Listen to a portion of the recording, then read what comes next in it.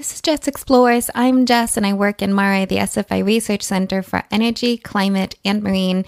Join me today on a new episode of Jess Explores. Going whale watching is a whole ordeal for me. I need to wear the right kind of warm clothes, lots of layers, waterproof gear from head to toe, lots of extra sweaters, long sleeve shirts, extra pair of socks, hats, polarized sunglasses, water-resistant gloves. I need to wear a jacket with lots of pocket space because I'll need some extra snacks handy. I typically also bring along a waterproof bag where I keep keys and additional batteries for my GoPro, lots of snacks again, and a water bottle because you do need water when you're out and about. I bring sunscreen and seasickness pills. I bring lots of cookies. I bring a lot of stuff when I go whale watching. But the number one thing I'll always have with me, and in fact the only thing that I have even in my car regardless of where I'm going, is a really good pair of binoculars. So actually, about 6 months ago, I had come back from a particularly wet day out on a boat, and I managed to get quite a bit of water onto my binoculars. Now, that's what they're there for, really. I don't mind my binoculars getting wet because that's just how it is sometimes. But in my infinite wisdom and having had a lot of salt water on the binos, I figured why not clean them properly? For once in my life, take it out of the car and really give them a good clean. Now, I am by no means a genius, and it really showed because I opened up the... What I did then is I looked for hours, and I mean hours and hours. And that is just me doing my research, and it's really what I do with everything. I could look at the same thing for days, and then eventually I make a decision. And once I made the decision, I'm good, but it does take me a long time to really collect all the data that I need to make that decision. And the same thing goes for buying anything, really. But anyways, first, when you buy binoculars, you want to be very clear in what you want to use them for.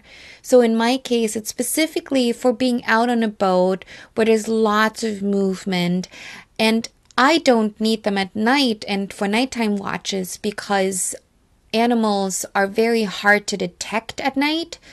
When you're out on a boat, because everything is dark, there's basically no light, and you can't, other than moonlight, maybe if you're lucky, but we're not doing any marine mammal observations on the water at night. That's just, at least in Ireland and in the UK, that's not done.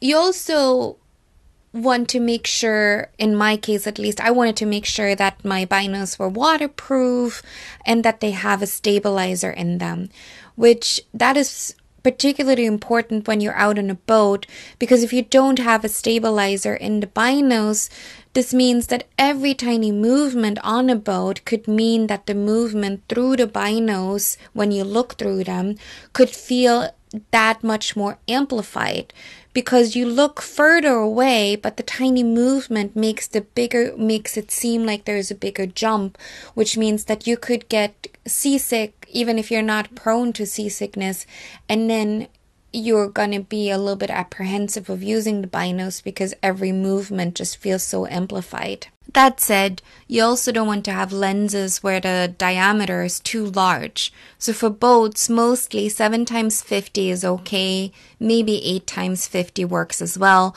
So 7x50 binoculars means that the magnification is ×7, and they have objective lenses of 50 millimeters in diameter.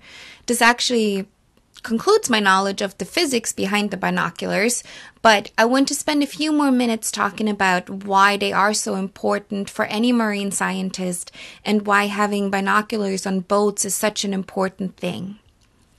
So when I'm on the bridge and I'm carrying out marine mammal observation, I need to be able to judge how far away an animal is from where I am standing. Now, if you've done any kind of math, you know the higher up you are, the better the chances are of detecting animals or detecting anything really. So When I'm on a bridge, which is the highest place on a boat typically, unless you are able to climb up safely on top of something even higher than the bridge, typically the captain will know how far the bottom or the ground that you're standing on is from the water surface. You then add your own height to that. So let's say it's like 5 meters or 7 meters plus your own height. So that's maybe a meter and a half or maybe a meter 80. So then you're at 880, for instance. Depending on your own height and how tall the bridge is, you can see much further then. Now, if you're 2 meters or a meter 50, those 50 centimeters won't make all that much of a difference, but it does make a difference just in general. So be aware of that.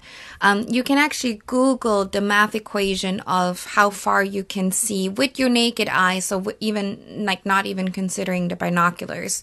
And then you can judge how far you can see on a clear day where there is no glare from the sun and where there's no big waves and you can see the horizon. Sometimes you can see for miles and miles, and that could be 5 miles or 3 miles, which is about 5 kilometers, without using any binoculars, which is just a great day. And if you don't have any haze, that's a really good distance. When I'm on a boat and I'm detecting animals, I need to be able to measure exactly how far an animal is from the boat. And if we have a far enough distance from the animal to not harm them. So how do you do that? Some binoculars, and that includes many marine safe binoculars, they have reticles in them, which is basically a horizontal and a vertical line with little equal measurement lines in between them. So if I match the top of the line with where the horizon is, then between where my boat is and the horizon, I have a certain distance that can be safely measured with all these tiny little measurement lines.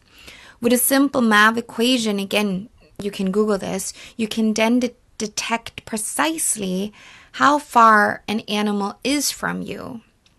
Now, I say you can Google this because I have a spreadsheet available, and depending on how high I am placed and what types of binoculars I have, I can then type in all those different numbers, and then it tells me if you detect your animal at the third line of your little measurement lines, then that is 700 meters or it's 320 meters. Again, it all depends on how high you are placed and how far the animal is from you.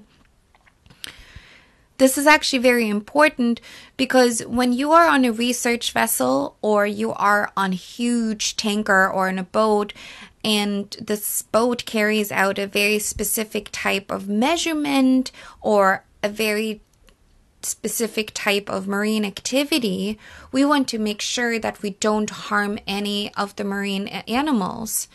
And if an animal is detected in a specific space within your range, then you cannot operate certain marine activities when that animal is within that range. So I know I'm being a bit vague, like what is the range? What kind of activities are we talking about?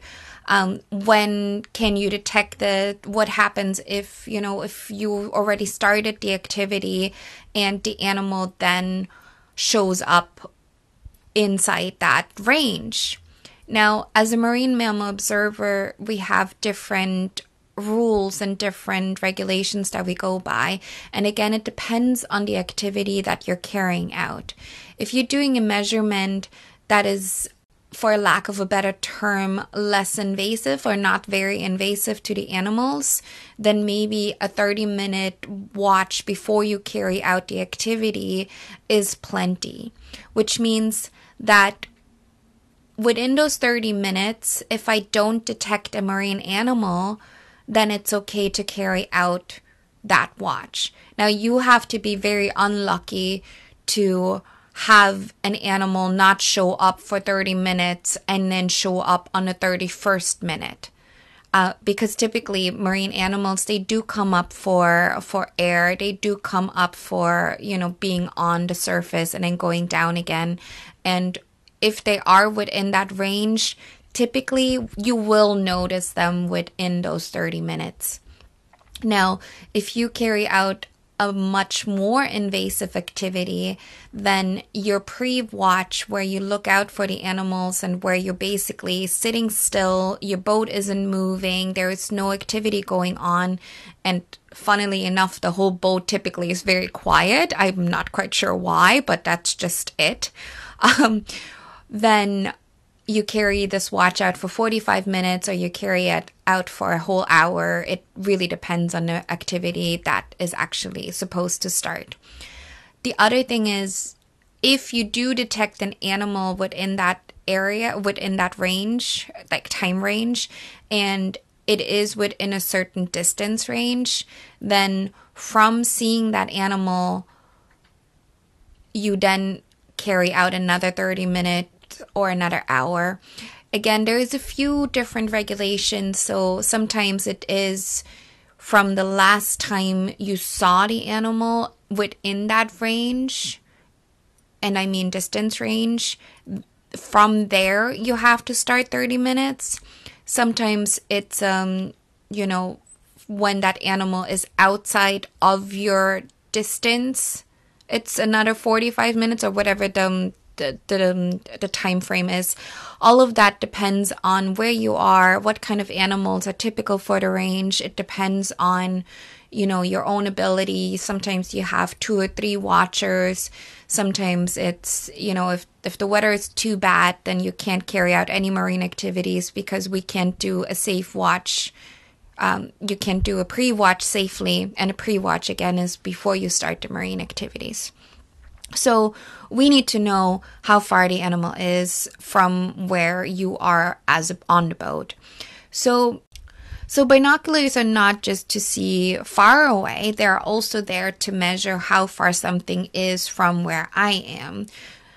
There are other ways of determining the distance, but using binoculars is actually a fairly easy one.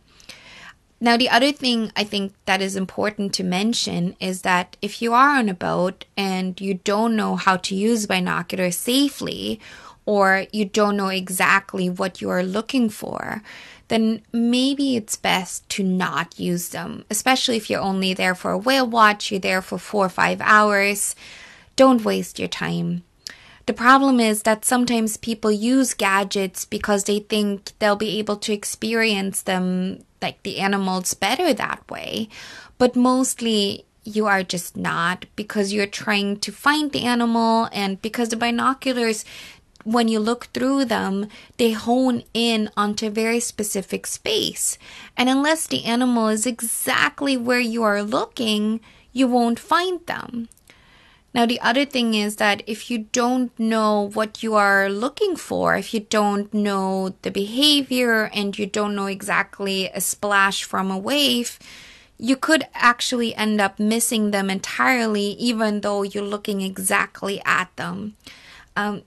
Now, with a free eye, it's a little bit easier to see because, first of all, you see a little bit further away, or you see a little bit more that way.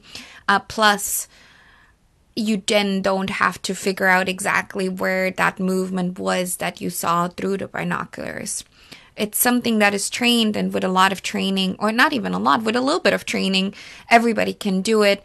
I just want to be careful for a non-avid whale watcher to be on a boat and then trying to figure out binoculars. Like, that's just, it could be wasted time. And again, that's not to say that you can't learn how to use them. We can all learn. And if you're on a boat with me, I'd be very happy to help you figure out how to use the binos. But mostly, when out and about, it's about experiencing everything to the fullest. And I cannot tell you how often people have seen dolphins and whales solely through their phones, and I'd be sitting next to them and I'm wondering why they are staring at animals through their screens just so somebody who isn't on a boat could see them. And I think that's important. Obviously, it's important to capture moments and to share them with others. But I think when you see animals with your own eyes and you're not focused on filming something on your phone and you're just looking, that's where the magic is in my book. But that's a different story. Now, if you're looking to buy a pair of binos, do your research. Make sure that they are usable for what you intend to use them for. If you need night vision, a regular pair of binos just won't do. If you need them to be lightweight or durable, then maybe don't go for the pair that is made to be looking best in your living room. Going bird watching is very different than whale watching and stargazing. So consider all these different things before you go buy a pair. In case you're wondering, I decided for a pair of Fujinon binoculars, and they're made by Fujifilm, and Fujifilm makes great cameras. Like, they're just fantastic. And while I couldn't test the binos out just yet because I just couldn't yet, the clarity on them is phenomenal, and I'm so excited for the day that I get to try them. If you want to engage with me on social media, follow me on Twitter at Jess_explores, or follow me on Instagram at Jess_explores_podcast.